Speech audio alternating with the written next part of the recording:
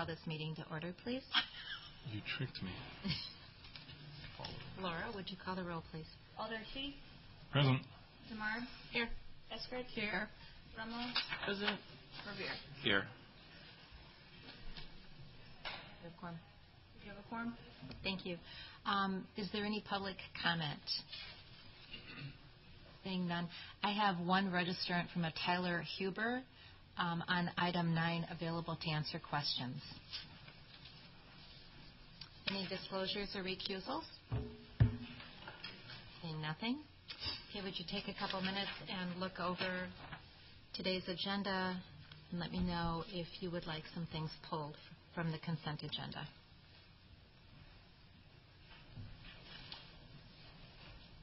Alder Revere. Thank you, Madam President. I'll go first. I'd like separation, please, on agenda items 8, 13, and 14. And obviously 16 will be separated, I'm sure. 8, 13, and 14? 8, 13, 14, right. Thank you. Alder Cheeks. I'd also like to separate 11 and 12, 7 and 10. Anyone else? Alder Rummel. I don't know if Mike already did this one, but number 14 for an editorial. 14's been pulled. Okay, sorry. Yep. Anything else?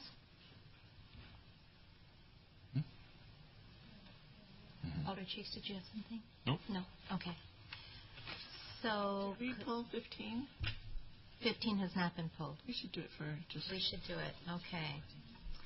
So what I have here then, just to make sure everyone's on the same page, items 7, 8, 10, 11, 12, 13, 14, 15, and 16. Miss anything? No. Okay. Could I get a motion on 1, 2, 3, 4, 5, 6, and 9? So moved. Second. All those in favor of approval of 1 through 6 on item 9, say aye. Aye. Aye. Opposed? Okay. Thank you. That brings us to item number 7, Alder Cheeks. I'd like to move referral of item number 7 to the next Board of Estimates meeting. Second. All those in favor say aye. Aye. Opposed? Thank you. Item number 8. Alder Revere, right? Yes, I asked for separation. I'm happy to move adoption. Second. Okay. Discussion? The question. Chuck. Thank you, Chuck.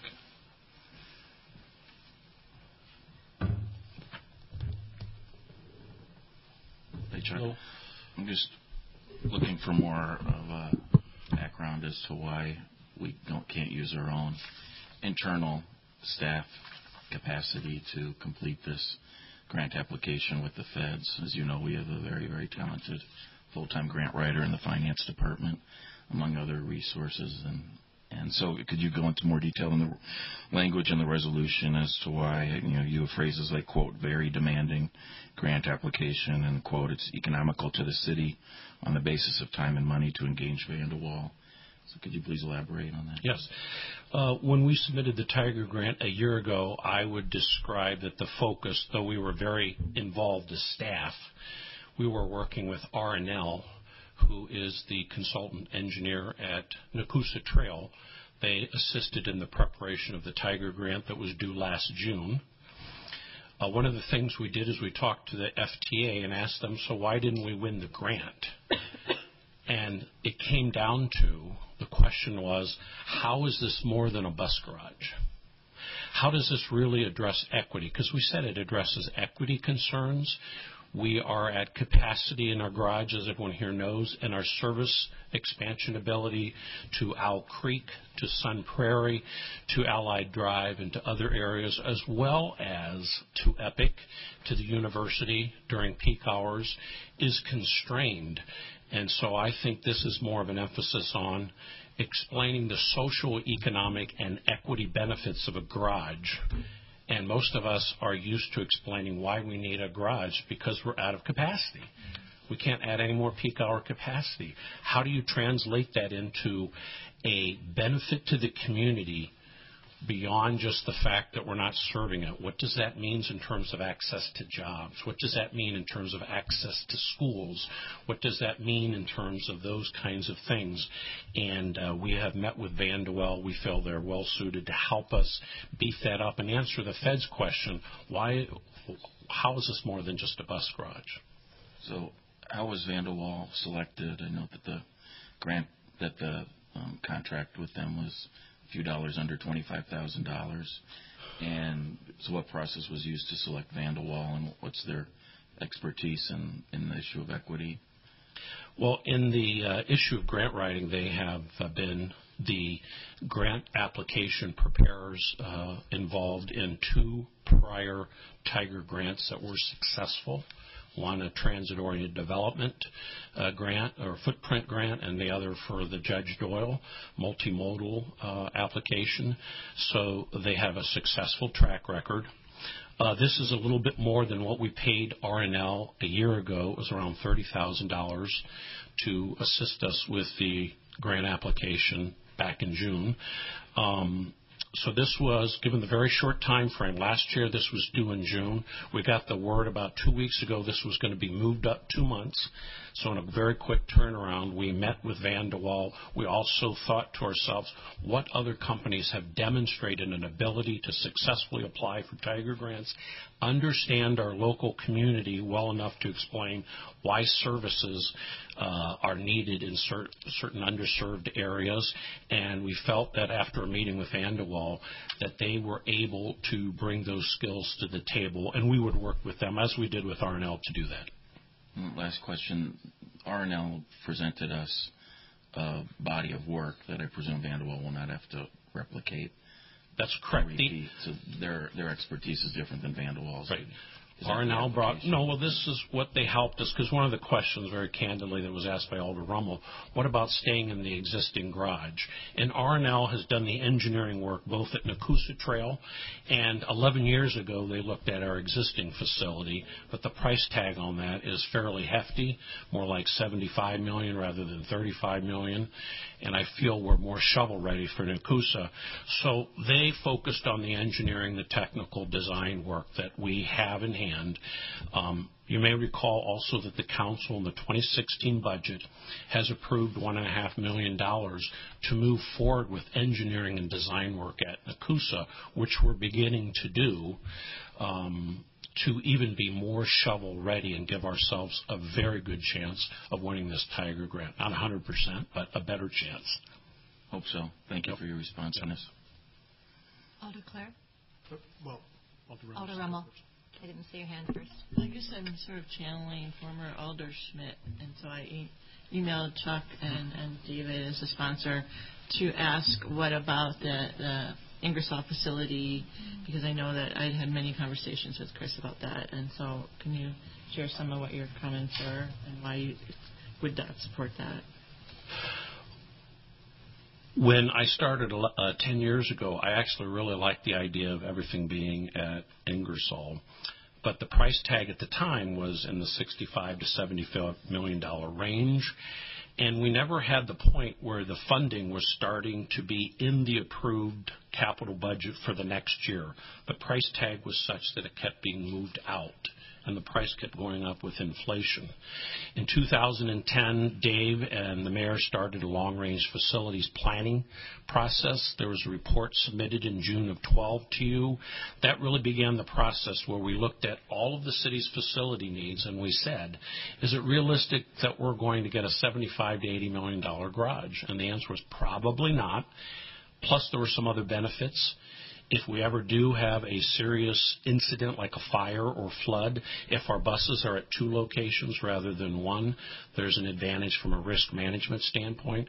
So over the last 5 years, we have moved towards a satellite garage, and indeed the council was presented with the Tiger grant proposal last year to have it be a $35 million Tiger grant at Nakusa, 50% local funded, 50% federally funded. And so that's what we've been following since then as our plan. And so we would keep the facility at Ingersoll, but are there any plans to do anything in addition to what exists, or? We will, instead of looking at building new at Ingersoll, we anticipate in this upcoming 2017 capital budget looking at some needed investments in heating, ventilation, and other facility repairs so that we can stay there another 10 or 20 years. 10 years ago, we envisioned limiting our capital investments with the idea, as this 2005 study suggested, that we might move out of there. The last couple of years, it's been clear that we will be at Ingersoll for at least the foreseeable future, 10 to 20 years, and that we need to do some capital investments to maintain the facility over the next 5 years. And so I'll just be a Debbie Downer. What if we don't get the grant again? What does that mean? I'll be the eternal optimist and say, if you look at what our needs are, if you look at how we serve the community and are very competitive with some of the largest cities in the United States for quality transit, whether we apply for the Tiger Grant and get it or we don't, and we look for other funding sources down the road, we have to do that to serve our community. That's my job. We'll figure out a way to do it. We have to. Thank you. Alder Clare? So, first, just an editorial comment. It should say 2016 Tiger Grant in the title, right? Right. Okay, just clarifying that. Thank you. Am I remembering this correctly, that we're now leasing a small facility on the west side for some additional buses? Is that right? You recall that correctly. We are leasing a spot in Middleton on Century Avenue for about 15 buses. We've decided to operate out there during the school year for some of our West Side Dodger buses. They're not out all day. That has given us some breathing room. Our Ingersoll facility was designed for 160 buses. We did have 215 buses. Now we only have 200 buses, but it's still overcrowded.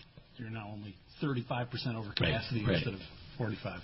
Could you talk about the operational costs of multiple facilities?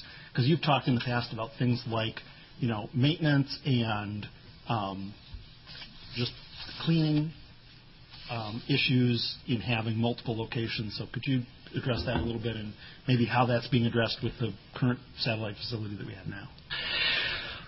In this study from 2005, while it envisioned everything at Ingersoll, it did have a chapter on what would we do if we had a satellite facility instead. And it went through and it looked at some of the extra costs involved in janitors, in bus cleaners, in supervision, because you're going to have a supervisor at both locations at critical times. And it suggested you need 8 additional staff when you open a second facility. We didn't have 8. At a minimum, no matter that. If we're going to have a large satellite facility like Nakusa, we need 8 more people. Our Middleton facility, we just made the commitment that we needed that space so bad. This will also be a trial and error to see, do we really need the extra people when we have a second small facility in Middleton? The answer is yes. Quick example, we have spare bus ratios, and what it comes down to, at the risk of sounding too nitnordy, is you end up with needing an extra spare bus at both locations, because when you have half a bus need at one location, if you do the math, and a half a bus location at the other, you do the math, what that really means is you need 1 extra bus at both locations. So You don't have any half buses. Correct. So it's one thing. We feel like we could plan a satellite facility, and that staffing need is manageable, but I would not be advocating for 4, 5, 6, 7 locations for our fleet over the next 20 or 30 years. So how many people do you have in Middleton now? Well, we have roughly 12 or 13 drivers going out there every day to run peak hour buses on the west side of Madison. Those drivers you'd need anyway. That's right. Okay. We haven't added any additional positions to do this. We've taken 2 mechanic positions, 1 in the morning, 1 in the afternoon, to go out there, open the facility up, get the buses running on cold days. It's not a heated facility. We also have staff that rotate those buses back to our garage on Ingersoll for fueling. The location in Middleton doesn't have a fuel tank, and we knew that, but that just gives us an idea of there's an extra cost involved in having 2 facilities. So you're not doing any maintenance, cleaning, Correct. anything at Correct. Middleton. You're just cycling the buses back. That's right. Once a week they're coming in for fueling. On a regular basis they're coming in for their inspections, or if there's corrective repair work done, they're coming to the East Washington facility for that. whereas the Nakusa facility will be staffed with mechanics to do running maintenance, inspections, brake repairs, etc., everything except heavy engine and transmission overhaul and that sort of thing. That heavy overhaul will strictly be done at East Wash. Everything else could be done at Nakusa. So this will be a real garage as opposed to Middleton. It's just kind of a storage facility. Exactly. Okay. Thank you. Mm-hmm. Alder Cheeks. Chuck, I really appreciate your eternal optimism and enthusiasm. It's something I always really enjoy about working with you. I'd like to repeat back a little bit of what I heard. You explained that we heard back that one of the things that we called out in our last Tiger grant was the issue of equity, and they said we didn't sufficiently address the issue. And then as you explained the strength of this new consultant, you said they're really good at winning Tiger grants, and they are familiar with our community. You still in that scenario didn't specifically articulate that they're experienced in explaining matters through an equity lens. And I think, so you acknowledge that we're accustomed to thinking about this garage in terms of a big need for our community, and one that we sort of know, we believe to have an equity impact, that there is benefit from that perspective. But I just want to, I think, point out that the work, there's going to be a question. The work of the RESJI team, which I know that you're highly involved in, is really important for this exact reason, for us to help frame our thinking through the RESJI lens. And do you expect, my question ultimately is, do you expect that we will get to a place where we can articulate this, articulate projects like this, specifically in your department, through an equity lens? Because it doesn't sit comfortably with me that we would say, we're sort of at capacity, we can explain this from a technical position, and we can't explain this from a really, truly through an equity lens right now. I think that we have to be able to do that, and I wonder, do you think that we're on a path towards being able to do that? I do, and I say that recognizing that it will take steps, more than one, to get there. But if we're working with Vanderwall and we talk about, if I may use an example that you and I have worked on Route 18, because it is having a problem making its time points at the south and the west transfer points, that we decided to take it off a street, and then we heard from residents, no, that is critically important. So if you look at the schedule today, what we've done during the afternoon rush hour is we've reduced the number of times that it makes it to the west transfer point in time to make transfers with other buses. I would like to add additional buses on Route 18. I think that's what we need to do, and I think Vanderwall, in hearing them ask the questions, do you have survey data on your Route 18? We do now. Do you know how often the passengers on Route 18 transfer? We do now. Do you know the income levels of individuals that ride our bus? Well, we do now. That tells me that they're beginning to ask questions that as we feed them the data, we will begin to answer the question how a bus garage is related to equity and social economic development things, rather than you need infrastructure capacity. Will this be the definitive document? Probably not, but it will be an important step in that direction. Cool. Thank you. Further questions? Seeing none. Thank you, Chuck. That brings us to a decision and a vote on item 8. All those... Discussion. Is there further discussion? Alder Cheeks. Thank you, Madam President. I just want to say that I'm really pleased to hear the way that Chuck is thinking about this. I think that we, obviously didn't win the last Tiger grant, but we have high hopes for this one. In addition to the importance of RESJI, I think that this also spotlights the importance of outcome-based budgeting, right? Being able to think about our work through the lens of specific outcomes. So excited about this, and excited about all the opportunities to come. Further discussion on item 8? Seeing no hands in the air. Brings us to a vote on item 8. All those in favor, say aye. Aye. Opposed? Thank you. Alder Cheeks, could I get a motion on 10? Move to place 10 on file. Second.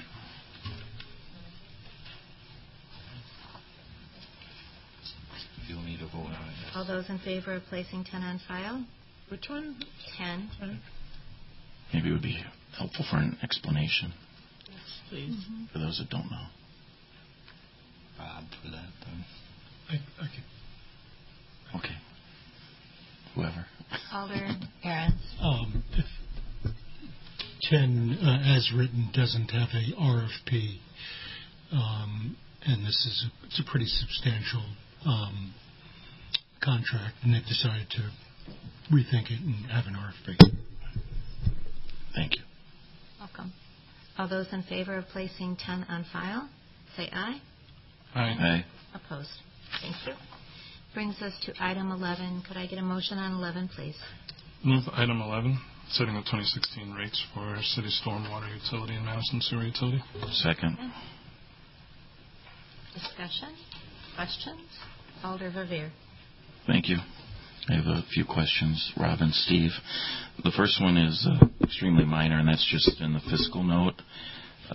We're using the old format of semi-annual bills, municipal bills, and so obviously we've gone to a monthly system, so I think the fiscal note should be edited to reflect either monthly or annual, not semi-annual. Sure. I know, I guess that's more for the finance department, but so that's number 1 in the last sentence of the first paragraph of the fiscal note. Number 2 question for you gentlemen is the timing. We always had done this in the last Board of Estimates and Council meeting of the year, typically for the rates to go into effect, as you both intimately know, on New Year's Day. I'm curious why we waited until effective date of the first day of the second quarter of the year this year. Well, I'll start out, and if Steve wants to chime in. Just with the transition to the new system, it created a little bit of additional work, which we had to do this year to get the information out of the system. But moving forward, that shouldn't be as much of a problem now that we've got that automated more. And Steve can do a better job explaining this. But moving forward, we should be okay. That said, there are certain advantages to this time of year that we've found that we probably want to continue with a rate structure increase that would take place more in the end of the beginning of the second quarter, moving forward. You have anything you want to add to that, Steve? So it was when you say system, you mean Munis? Correct. Okay. Essentially, I had to retool the setup to make the flow of data from Munis easier to put into the rate structure. So now that that's set up, it's going to be set for the future. And then will one of you please elaborate on why moving forward you might want to start on April Fool's Day again in the future? Sure. Steve? I think one of the main reasons was to have a full year of previous data, where normally I would have to guesstimate what the rest of 15 would have been. This way, I've got 15 pretty much done. I know what 15's actuals are going to be, so I have a better comparison from the most immediate period to the one I'm budgeting for. So it just makes it easier to compare and not have to estimate so much and not, potentially be off more than I'd like to be. Because I see in your very interesting analysis, which was presented to us, it's in Legistar, you do have a number of estimates, certainly in terms of the number of meters and customers and so forth. So you're saying that in part would be more firmed up, not to mention the financials. It's more the financials, the customer counts and the meter counts. Those are based on what 16's actual customer counts were. So those 15. So those wouldn't change drastically. It's more having the financials data closer to the year end to make the comparisons and see what the increase from 15 ending would be versus the 16 rate structures. Do you want to say something else, Rob? It looked like you. Oh, okay. Well, my last question is not entirely related to what's before us, but among the very adverse impacts that I thought of when we got the tragic news about Oscar Mayer closing their facility was what impact it would have on the water utility and the sewer utility. Could you give us some thoughts on is Oscar's Kraft currently the number one or number two customer of the sewer utility? It's got to be up there. Yeah. The state and campus probably are more than they perhaps, but significant enough to have an impact. Could you elaborate on what you see the impact being once they shutter the plant? It is significant enough to have an impact. We figured in 50% of the impact in 2016. Oh, it's built into Steve's analysis? Yes, and 50% we'd anticipate in 2017. The other 50% to totally phase it out. That's just an assumption at this point. And Steve, do you have an idea of the actual amount? Can you quantify it? It is figured into the analysis.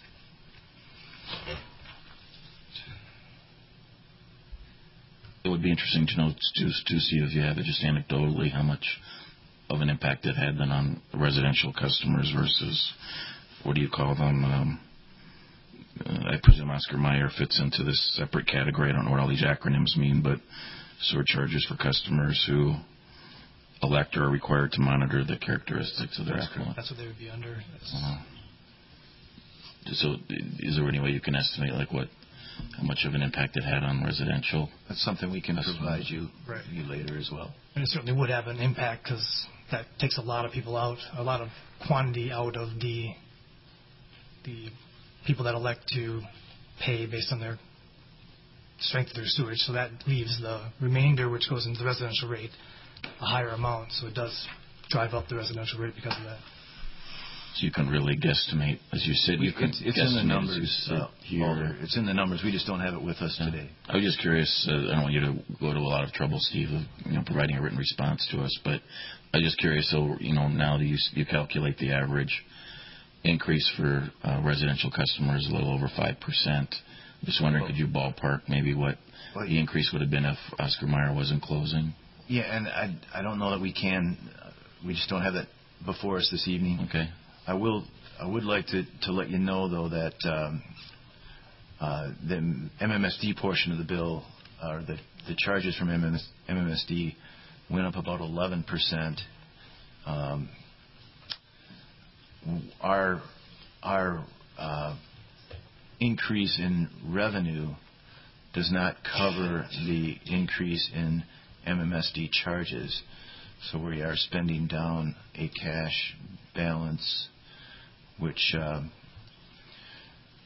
will have to be reflected in next year's rate structure. And that's in Steve's statistical analysis, is where he has a line total MMSD charges, and as you say, Rob, it's significant compared to at least the last couple of years. It was higher in 2013. Right. Did I read this correctly? Due in part to their work on their plant in the last few years. Okay. All right. Thank you both. Further questions? Alder Ahrens? Well, thanks. You have two tables under the sewer utility schedule, the sewer demand charges and sewer demand charges that for meters that measure water use only. Which is the common residential part of the table? Is it? The regular demand is what most people would fall under. Just the sewer demand charges. Right. And what kind of what's the size of the meter? Is it the meter or what is the? It's the water service Alder that's coming into the building. That's what that refers to. So what is the common size for our residents? Is there one? The 5/8. The 5/8. Okay. You see 5/8 and 3/4 are the same. That's going to cover pretty much all the residential. Most of the residential. Yeah. Family. Is As you know, the water utility changed its billing structure, I guess last year now, to make it more progressive. That as you use substantially more water, you paid more per gallon. I see that this also is in a way, as you go from 1 inch to 2 inch, it's 200% more for a 2-inch pipe than a 1-inch pipe. And I'm belying my lack of knowledge about geometry here, does a 2-inch pipe, is it using twice as much? Is it emitting twice as much sewage or more than that? If you have a 1-inch pipe, remember, 2-inch pipe, is it twice as much or is it more than that? Remember that everybody's being charged on their actual volumes as well, right? So this is the demand charge is the charge that it's a flat fee to have all the infrastructure in place to provide the sewer service, and then the actual volume is charged for each gallon of wastewater. Yes, mm-hmm. Yeah, and Steve has essentially a formula that derives all this information, and that's something we can certainly look at in the future, but it does have to be defensible. Even though we don't take this to the Public Service Commission, mm-hmm. it still has to be defensible because a complaint filed could be heard at the Public Service Commission. So it's not arbitrary. Oh, I realize that, and but it's something to consider in the future. The water utility, after much, Sturm and Yang on it, sort of went through it, and actually it was very well received by the community, I think, as people sort of get why someone who's using 5,000 gallons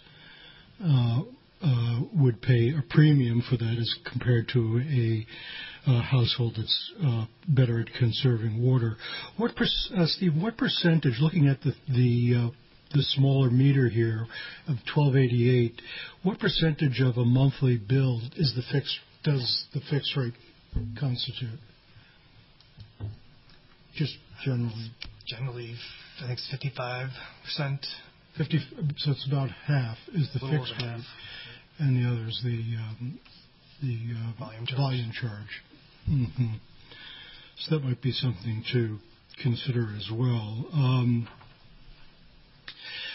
Last year, Mike Daly visited with the council and discussed a differential charge for more difficult, I don't know how to describe it. It's basically restaurants and so on that are discharging fats and other kinds of solids and so on. Yeah, that's actually next on our list of things to do. Hope to get that done sometime in the first half to third quarter of 2016. Mm-hmm. We would have a restaurant class just to more fairly distribute those costs to restaurants. Mm-hmm. Okay, thanks. I have nothing else. Further questions? Seeing none. Discussion? Seeing none. Thank you. Brings us to a vote on item 11. All those in favor of accepting the new rate, say aye. Aye. Aye. Opposed? Thank you. Item 12. Could I get a motion on 12, please? Motion to approve item 12. Second. Questions?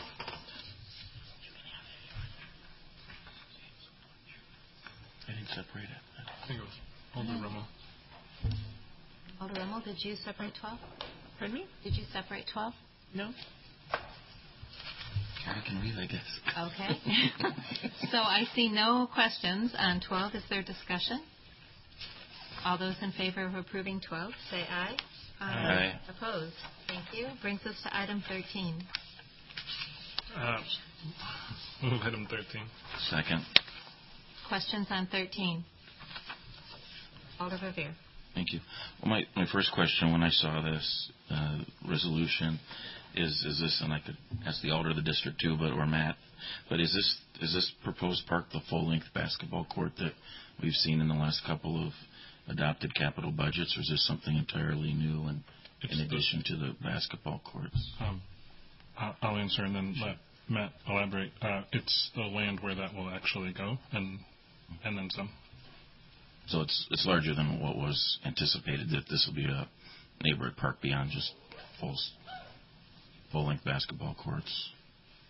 Or Matt, I think the preliminary sketches show room for a basketball court plus more. I don't know that we've got a full program yet as to what it will be. Okay. Okay, you can come forward if there's anything to add, but if there isn't, you can stay put from my perspective. And then just for my benefit, could one of you direct me where the park is on the map that we have? Sure. The park are the middle two lots. I think they're labeled 1 and 2. The 1 and 2, like here? 1 and 2, right. Yep. So it does not include the small sliver that's on Allied Drive. It's the 2 larger parcels in the middle. So that has a public alley bisecting? Correct. Yeah, the alley will get removed. Okay. I was wondering about the alley, if I had read this correctly. And then just lastly, and this is probably for you, Matt, but can you explain the elaborate accounting here and what the bottom line is? I think I get it. I read the exhibits and read the fiscal note a couple times. Sure. So the appraised value of the lots is $350,000. So if Parks would just buy that from the CDA, it would trigger a repayment of $392,000 because of the existing mortgage. So by selling the lot, CDA would lose $40,000, which is money designated currently for homeownership programs. So what we're asking for is for the sale to happen. We'll remove the mortgage, so the CDA will get the $350,000 in cash essentially, and then we currently have $280,000 of Community Development Division money that has been awarded through mostly through the summer funding process. We would sort of give that authority back, so it could be used for affordable housing, and the $350,000 purchase price we continue to use for affordable homeownership activities. So things like providing direct subsidy, construction financing, and just a lot of the day-to-day of working on Allied Drive with our development partner. Very creative. Thank you. I'm complete. Thank you. Further questions on 13? Alder Rummel. So I'm just sort of reflecting back. That parcel A had all those awesome trees, right? And there are presumably many still there, or am I not remembering this parcel very well? I don't think there's any trees. We did have one tree that actually had to be removed because it was diseased and falling over. But there's very little tree coverage there. Mm-hmm. I just remember some very... The lot that runs along Allied that Matt indicated is not included. There are a series of large trees on that lot. I don't think there are any trees on the 2 lots for the Parks Department. There were some really beautiful trees. There's still some. They won't be impacted. Further discussion on or questions on 13? Discussion? Thank you. Brings us to a vote on 13. All those in favor say aye. Aye. Opposed? Thank you. Could I get a motion on 14? Move item 14. Second. Alder Rummel? I just want to make an editorial change in the now therefore be it resolved paragraph. There's a typo in the address where the numbers got transposed to 2430 instead of 2340. We don't want to fill a roundabout. We want to fill some other part of this problem. Do you have that, Laura? We'll reflect that. Yep. You will reflect it. Okay. Are there questions on 14? Alder Verveer? Thank you. Hi, Chris. Hi. Could you, or this is another one where the alder of the district could help me with my questions, but could you just explain the resolution? I know is very straightforward real estate resolution, so maybe you, Matt, Alder Rummel, could explain exactly why we're doing this. Sure, I'd be happy to. Gorman, as most of you know, had acquired phases 1 through 4 last year, and we have carved off phases 5 and 6 for them to option in the future and acquire for $1 if they could demonstrate a gap. So in the meantime, they had a number of buyers that came to them for phase 6 that wanted to acquire it. And they presented that a recent offer to us. So we decided to, instead of dealing with Gorman and this potential acquirer of the property, we set forth an agreement with Gorman whereby we would negotiate with this user buyer directly, and in the event we could consummate a deal with them, they would terminate their option rights to phase 6. So that's the reason this resolution was presented to the City Common Council and to the BOE. And similar to the last resolution, could you help me geographically? We know it's not a roundabout now. Could you help me know where? Thank you. So it's currently where the sales office is located. It's this L-shaped parcel. The sales office on East Wash? Yep. That McGrath still has their old sign in front of? The building's actually in pretty good shape. Well, no, this is... I get it. It's more visual if you think of it. When you say it's the old sales office for McGrath, I know exactly where it is. And there's a parcel behind it. The current user we're negotiating with, who actually sent us a letter of intent last week, is interested in buying this parcel within the entire parcel. So I take it that's not ready for prime time disclosure yet? No. So the neighborhood association isn't aware of it yet? Or no? It's under review with the city attorney's office right now. And then my last question centers around the proposed $100,000 payment to Gorman and Company. And so could you explain, beyond what's in the resolution, did they really have that many planning costs into this one parcel, and where is the money coming from? The fiscal note says no fiscal impact, and I realize that perhaps the fiscal impact won't be reflected in a fiscal note until a follow-up resolution. Is a follow-up resolution required if this happens to disperse the $100,000, and what account would that come from? We would present a resolution for the offer that was presented last week to us if we internally agree it's a deal that we would move forward with. We do know, though, that the sales price would be significantly more than $100,000, so the thought is to use a portion of the proceeds from the sale to provide that $100,000 to Gorman and Company. So this figure was negotiated with Gorman. They do believe that it's justifiable if they have that many costs into this parcel. Okay, thank you. Further questions? Seeing none, discussion. No hands in the air? Oh, Alder Romo. I just might say that this has been a very long process. I think since Mark and I, years ago, created land banking, this process has unfolded over time. And I think when we created the deal for $1, if land would cost $1, if you can show a total gap of $6 million, it didn't work really for all the parcels, because to some degree in the original agreement, the parcels were priced just fit with the TIF deal as opposed to the actual real appraised prices you might get on the market. And then also, they have their hands full doing the clinic, and now they're doing the parcel with the grocery store, and they still have to work on the affordable housing piece. So it just seemed like a really good opportunity with a real interested buyer that I think would be an asset for this area, which hopefully we can learn more about soon. Further discussion? Seeing none, it brings us to a vote on 14. Thank you. All those in favor say aye. Aye.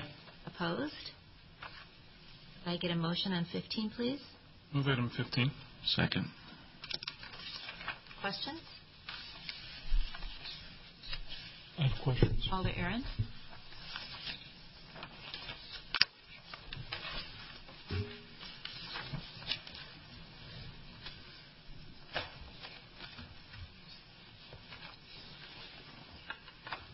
Thanks.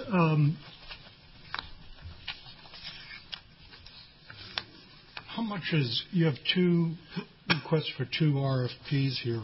What's your estimate for the cost of the, one is the grant writing tax credit, so on RFP, and then a site plan, so and so.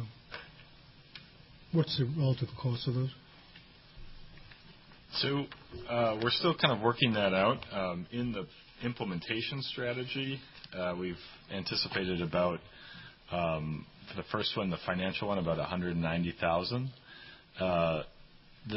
In that RFP, we're kind of viewing as two parts. The first is effectively a financial consultant, so somebody to help figure out the New Markets Tax Credit deal structure and the overall package of the financing for the project. And then the second part would be more traditional fundraising, so going out and raising private donations. We're having some conversations with folks in the industry to kind of get a better handle on that, both of those scopes of work and relative costs, but that's kind of what we're anticipating. Mm-hmm. And then for the design development architecture, we've put in a budget of $85,000. And the thought with that is to go from the preliminary floor plan work that was done as part of the public market business plan to get us between there and construction documents that would be done when we're a little bit more shovel ready. It says that in the fiscal note, anticipated resolution cost is $200,000. So far we're at $275,000. I guess I don't know where the fiscal note, how that got into the fiscal note. I don't know. Where do fiscal notes come from? Cut into, And you gave me the $200,000 figure.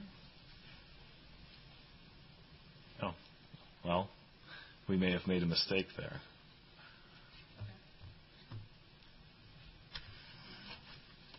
Laura can amend it. It's within their purview. Yeah. All right. It should be $275. I guess this is a question for you or Mr. Schmidtke. When we reviewed this issue, the public market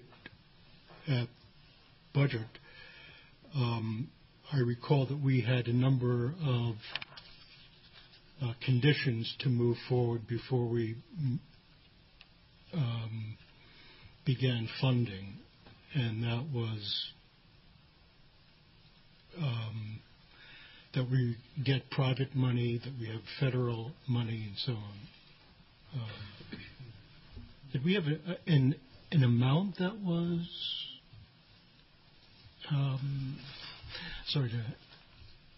that was determined, or?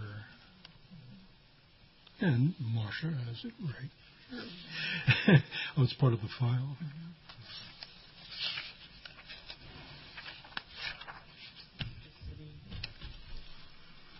I see. So you want the funding sources and how? Yeah, I see that Marcia just gave me her sheet here that has that. So my understanding is that these other funding sources, state, federal, New Market Tax Credit, private foundation, local donors, and so on, would have to be in hand before we got to the first two sources, UDAG. Well, I guess we're doing some UDAG, but city capital dollars? Right. You'll have to have all of the funding in place before we move toward, I think, sort of that final stage of design and construction for the facility. Mm-hmm. These monies, as I understand it, that you're talking about, continue to be the planning element of the facility. Mm-hmm. Okay. Thank you, Dan. That's all the questions that I have on this. Further questions? Seeing none, discussion? Alder Rummel. So I'm on this committee, and it's been we've taken the recommendations from the council very seriously. This will deal with the financial question, these RFPs, but also all the equity recommendations that we have engaged in. And if you really to read this report, and our committee really tightened it up. I mean, Dan did a great job writing it, and we just tweaked it. But I think it's really a really impressive document, and then sort of we tried to create a way forward because there's complicated issues like how do you transition from it being a city thing to being a quasi-private nonprofit, and so how to make sure that we have oversight when we do, and then when we transition, how to do that. So we're still talking about some of those fine points, but just want you to know that we're working really hard on this, and that we'll review the RFPs at our next meeting, and then I suppose it will come back through the council process. Thank you, Dan, for your good work on this. And Alder Rummel, if you could thank the committee for this board, that would be great. Thank you. Further questions? Not questions. Alder Discussion. We're in the discussion. Maybe. Are there further questions? No, I have no Seeing further none. questions. Yeah. Discussion. Alder Aaron. Okay. I'm concerned about the design portion of this. And my concern is that it puts us further down the road on taking very material steps towards it, envisioning a site and so on before we have the money in hand. I think we were very close at the last budget to allocating $4.5 million for this without condition under I think the presumption held by many, including myself, was that the other money was in hand. And that turned out not to be the case. So I could see the case for bringing in staff, consultants, whatever, to do some of the fundraising. That would be a nearly impossible task to occur in-house. But on the design element, I think we could hold off on that in the same way of holding off for this next phase. Let's see what this consultants can bring in terms of federal dollars, foundation, whatever, and then based on that to move into the phase of really creating a visual picture of it. So that's my thought on that, which is to delete the portion on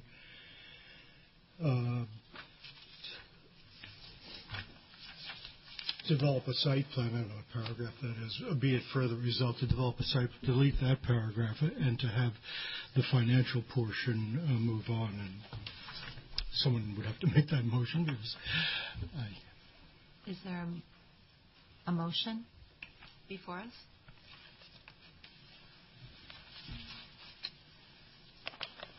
Alder Esther?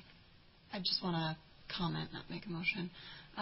Maybe I'm back to questions, so I apologize if I am back to questions. No problem. I'm back to questions, too. Okay. I guess I'm wondering, so the money that we're spending currently, this UDAG funding, is funding that we have in hand. That's correct? Yeah. Okay. So the concern, which I see, is that the broader funding is something that we don't have in hand yet.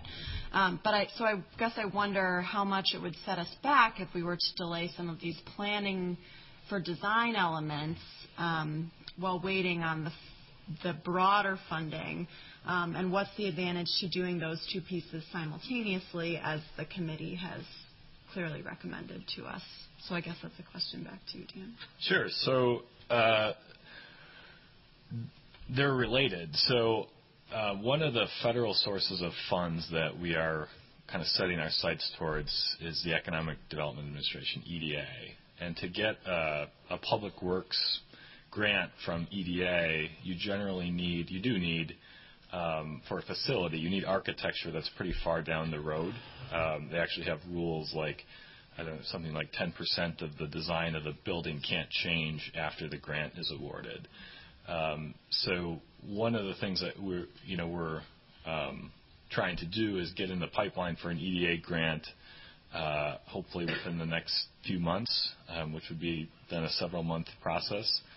So the design development architecture that would be going out to hire for would be sort of a prerequisite to that. And from a larger fundraising standpoint, we don't really know yet what the building kind of looks like. And with other prospective donors, they'll likely want to be able to visualize the building a little bit more. So for those reasons, I'd also add, we talked a little bit about this back in October, but led by MADREP, our Regional Economic Development Group, we have this IMCP designation right now, which is a 2-year designation that qualifies us for additional federal programs and preferential treatment. So from that standpoint, it's another kind of reason to keep things moving forward on this work. So I guess for those reasons, the design work that we're calling for is very closely related to the funding piece. Further questions? Further discussion?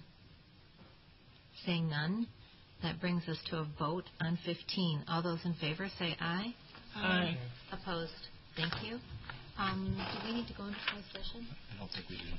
No. Okay. Could I get a motion on 16 then? Move item 16. Second. Second. Will the motion be that we're going to? We're not going supersede? No, but that we're. I don't know what we're doing yet on this one, but I'll second for the sake of discussion. Thank you. And because the motion wouldn't be to adopt, there's nothing to adopt. To adopt. So I don't know if we're just receiving a report. Receiving a report? Well, asking a question. He thinks this is a discussion item. Yes. Mr. Miklajewski, would you like to brief us on this, please? Sure, I'd be happy to. The city was approached by an existing Madison employer, Laser Express, to relocate their existing City of Madison facility and combine it with the facility that they have in Windsor within the Silicon Prairie Business Park on the west side of Madison. So currently the company is located on the south side in a facility in Windsor, and they'd be combining those two facilities and expanding in Silicon Prairie, which is a business park on the west side of Madison. They've approached the city with the possibility for TIF support. We haven't received a formal application from them yet, but in conversation with them, they would most likely not have a financial gap. So this would be more of a jobs TIF project where the goal would be to retain and create employment over time versus fulfilling a financial gap. Under TIF policy, there is a waiver that allows for a gap analysis exception if a project has at least 100 jobs. We know that currently the company has about half that number. We'll be adding maybe 15 to 20 more jobs over time. So we know for sure that the company will fall below that 100 job minimum. So I'm here this evening to ask the Board of Estimates what your comfort level would be to possibly provide an exception to that 100 job minimum. We have not received a formal application. We haven't underwritten the project because that does take time both on the perspective of the business and our TIF staff. And so before doing so, given that there was this important threshold within the policy, I wanted to ask what the pleasure of the Board of Estimates was with regard to possibly having an exception to that. I'd like to ask a couple questions just to clarify things. Mm-hmm. So when you talk about the 100 job minimum, that was in the new TIF policy. Yes. And what was the rationale for 100? I don't believe there was a specific rationale for why the committee landed on that number. I will have to say that especially for these more industrial type projects, that most employers are likely under 100 jobs. So this size of an employer, between 50 and 75 positions is probably a lot more common than an employer over 100. So of employers in Madison, you're saying an average would be about 50 to 75? Well, of all employers. I know there's large employers, but Yeah. I'm talking an average. For this type of employer, yes. For this type of more industrial, quasi-industrial, warehousing type employer. And as the director of economic development, and we're talking about growing, right, the economic base and jobs. And what is our focus on what type of employer? Sure. So I think you can look at that question from two perspectives. One is from an industry perspective, where there's certainly certain industry clusters that we target, IT-related companies, biotech-related companies. But you can also look at it from the perspective of the type of employment. And certainly as a community, we want to continue to grow the opportunities for living wage, family-supporting jobs that provide employment opportunities for individuals across the spectrum of educational attainment and skills and abilities. Certainly an employer like this provides a nice array of employment positions. There'll be everything from warehouse jobs. I should say they're currently, because this is an existing employer, everything from warehouse jobs up to individuals that work in the business office component of the business. So we like to see employers like this because they do provide that wide range of employment positions. And specifically on this employer, when you said that they would be adding about 20 new jobs over time, what does over time mean? I'll be honest, I don't know for sure, again, because we only had a single meeting with the company, so we haven't fully analyzed their proposed plans. Okay, I have one further question, but I'm going to open it up to the board. Alder Verveer. Thank you. I have some follow-up questions as well, Matt. First, just some further background on the company, and starting with geography. Where in the south side are they currently located in Madison? They're on Stewart Street, which is the industrial park south of the Beltline between Park Street and Fish Hatchery Road. Thank you. And when you say that they want to consolidate that facility along with one that's in the now village of Windsor, when you then further talk about perhaps 20 jobs coming to the city, you don't mean the jobs that are that 20 person figure estimate does not include existing jobs that are currently in the village of Windsor, correct? Correct. That's what I know. How many perhaps jobs are currently in Windsor? I do not know. Would be moving to Madison. I don't know. And then is it fair to ask a ballpark estimate as to how much money the company might be seeking from us in TIF?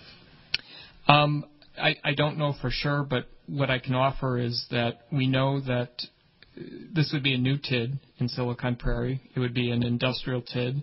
The project would need to support the TIF support that it receives. So in other words, the increment from the building would need to support the TIF loan. Given that it is an industrial building and given how industrial buildings are appraised, I would suspect that we would be talking about TIF support in the area of a couple $100,000 to a few $100,000. So it would definitely be in the six-figure versus a seven-figure amount of support. Okay. And so if you receive affirmation from us tonight that we're open to considering such a application, the next step would be that the company would make an application to your office? Yes, and Mr. Gromacki would underwrite the project, and assuming that we believe it's still appropriate to provide TIF support, we would then come back to the Board of Estimates and the Council with a TIF staff report and a request for funding. Thank you. Yeah, so currently when we're recruiting employers to come to Madison who don't have gaps, they're just doing this because they want to be in Madison, what would we use to lure employers in lieu of the new jobs-based TIF policy? The city maintains a capital revolving loan fund that will provide loan support to business. And then the predominant tool is TIF outside of cap revolving loan fund. Certainly for smaller businesses, there's facade grants, which certainly have been great for smaller businesses. And then we have occasionally other programs. So we had our former Brood brownfield remediation program. We're going to be adding our new co-op business program, State Street Retail Grant. So occasionally then we have other various programs, but the two that we typically use are the cap revolving loan fund and TIF. So those are, if I can have a couple follow-ups, in many ways very targeted to specific areas or specific businesses, kind of to draw in more programmatically than generally. So I guess I wonder if you have any sense, and I know this could be a very big shot in the dark, of if opening up this current cap at 100 gives you any pause about the number of employers that might come to us with this sort of a request in the future, and if that's something that you think the city can support at this lower number, or if that gives you concern. I think overall it would actually provide us with more opportunity rather than concern. I think it's important to note that there's always going to be limiting factors relative to the use of TIF. First and foremost, it has to be in a district or an area where we believe a district would be appropriate. Silicon Prairie is, I think, a very appropriate location. We've been working for many years to try to secure new businesses in this business park and haven't had very much success. That being said, the majority of the city is not in a TIF and will never be in a TIF. Also, I think that it's beneficial for the city to at least hear from potential businesses that are interested in moving here. And, certainly if we get to a point where we're being overwhelmed with interests by businesses locating here and using TIF by the lower threshold, and we feel that we need to kind of take the foot off the gas, certainly that's something we could do at a later date. Thank you. Would you consider that a good problem to have? I think it would be a good problem to have, yes. Alder Rummel.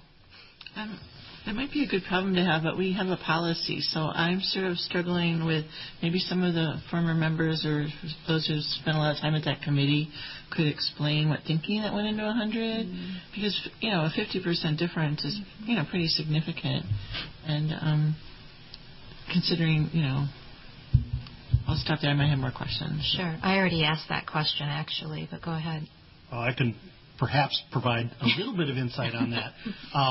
Former Alder Schmidt and I actually met with Matt and his staff a couple of months ago about this, basically posing the same question as to all of us. Where did that 100 come from? And we were trying to remember where that came from, and none of us could really come up with a rationalization of why we picked 100 or why there was some threshold in there in the first place, other than possibly the issue we just touched on, which was not wanting to create an expectation that extremely small employers might be eligible under this, which in retrospect seems absurd. Mm-hmm. And so I certainly, as a member of the committee that worked on this, don't have any objection to, and perhaps it would make sense to open that up and take that out, but that would be a bigger deal than this particular project. Because if it is a good problem to have, then we should amend the TIF policy instead of always creating waivers.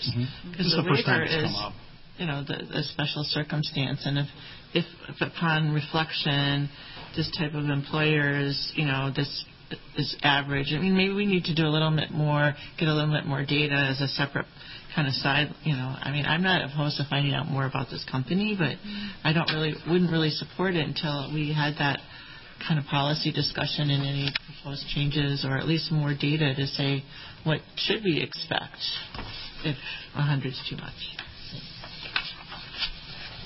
Alder Cheeks. Thank you, Madam President. And thank you, Alder Rummel, for bringing up that important point. I totally agree. I think if we think it's a good idea writ large, then we should change the TIF policy to reflect that instead of creating some expectation or some exception that we then, looking back 6 months from now, won't be able to recall what was so unique that we thought that was worth it when the next one comes up. Luckily, this meeting is being recorded. That's useful. Question regarding what tools are at our disposal. I'm not personally familiar with with Laser Express, but I have toured several businesses that are similar, many in Fitchburg, and they do actually have really diverse hiring opportunities in terms of really entry-level, very family-supporting, good paying jobs that you can be trained for and have a career in. What sort of leverage do we have to be able to ensure that they're making strong efforts to hire within the city of Madison? That's a good question.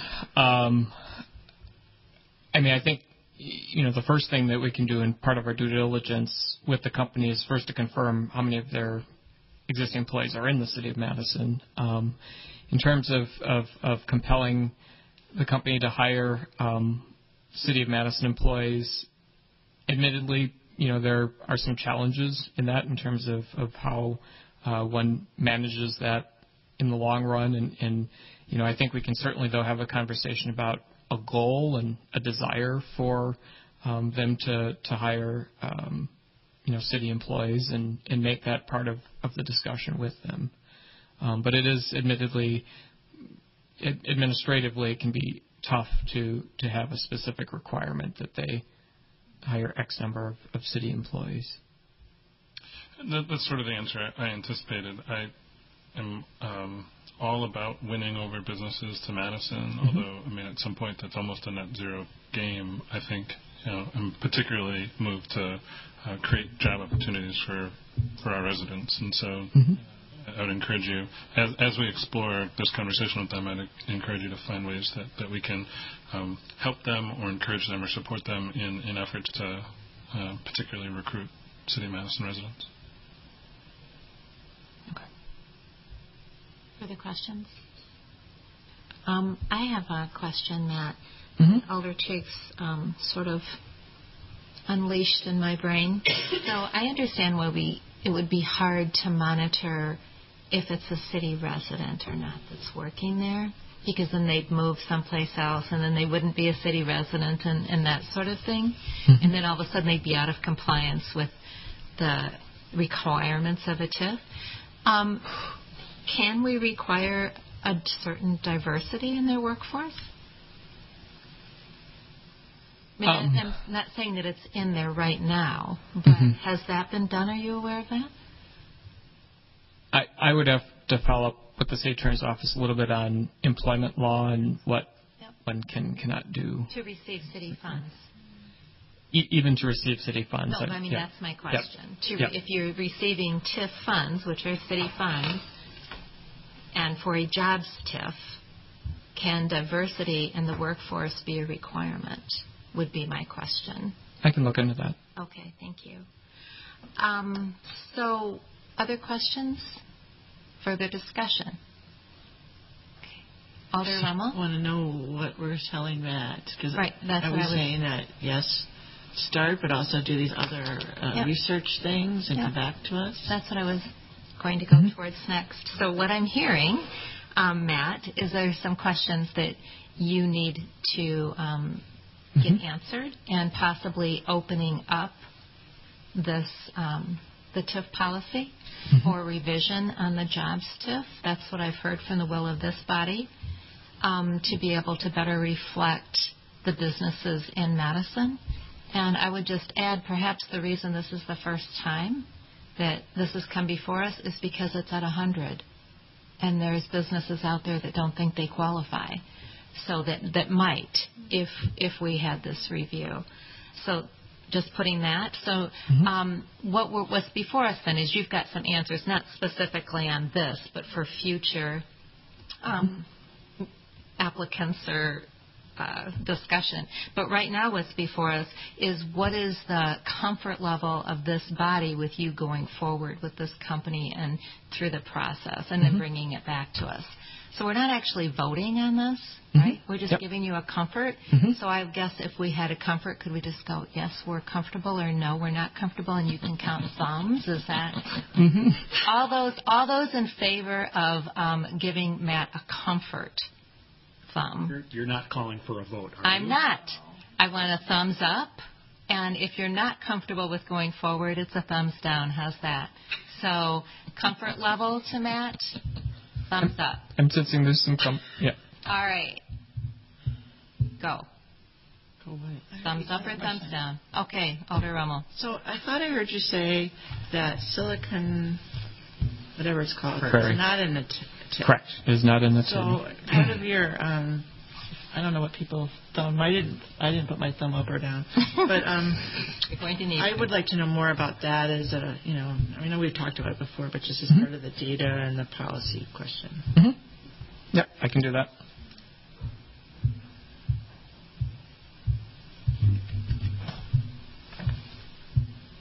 So all joking aside,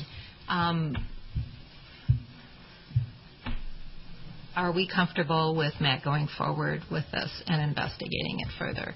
Is that a nodding heads instead of thumbs up? Okay. I think you have the comfort of this body, Matt. Thank you very much. Thank you, everyone. Thank you. A motion to adjourn? I think I technically moved to accept this report, so maybe we should close that. There's no vote on it. It was just a discussion item? Oh, that's good. Well, then I have a motion to adjourn. Second. All those in favor? Aye. Aye. Thank you very much, everyone, and everyone at home for watching. Thank you. You're welcome.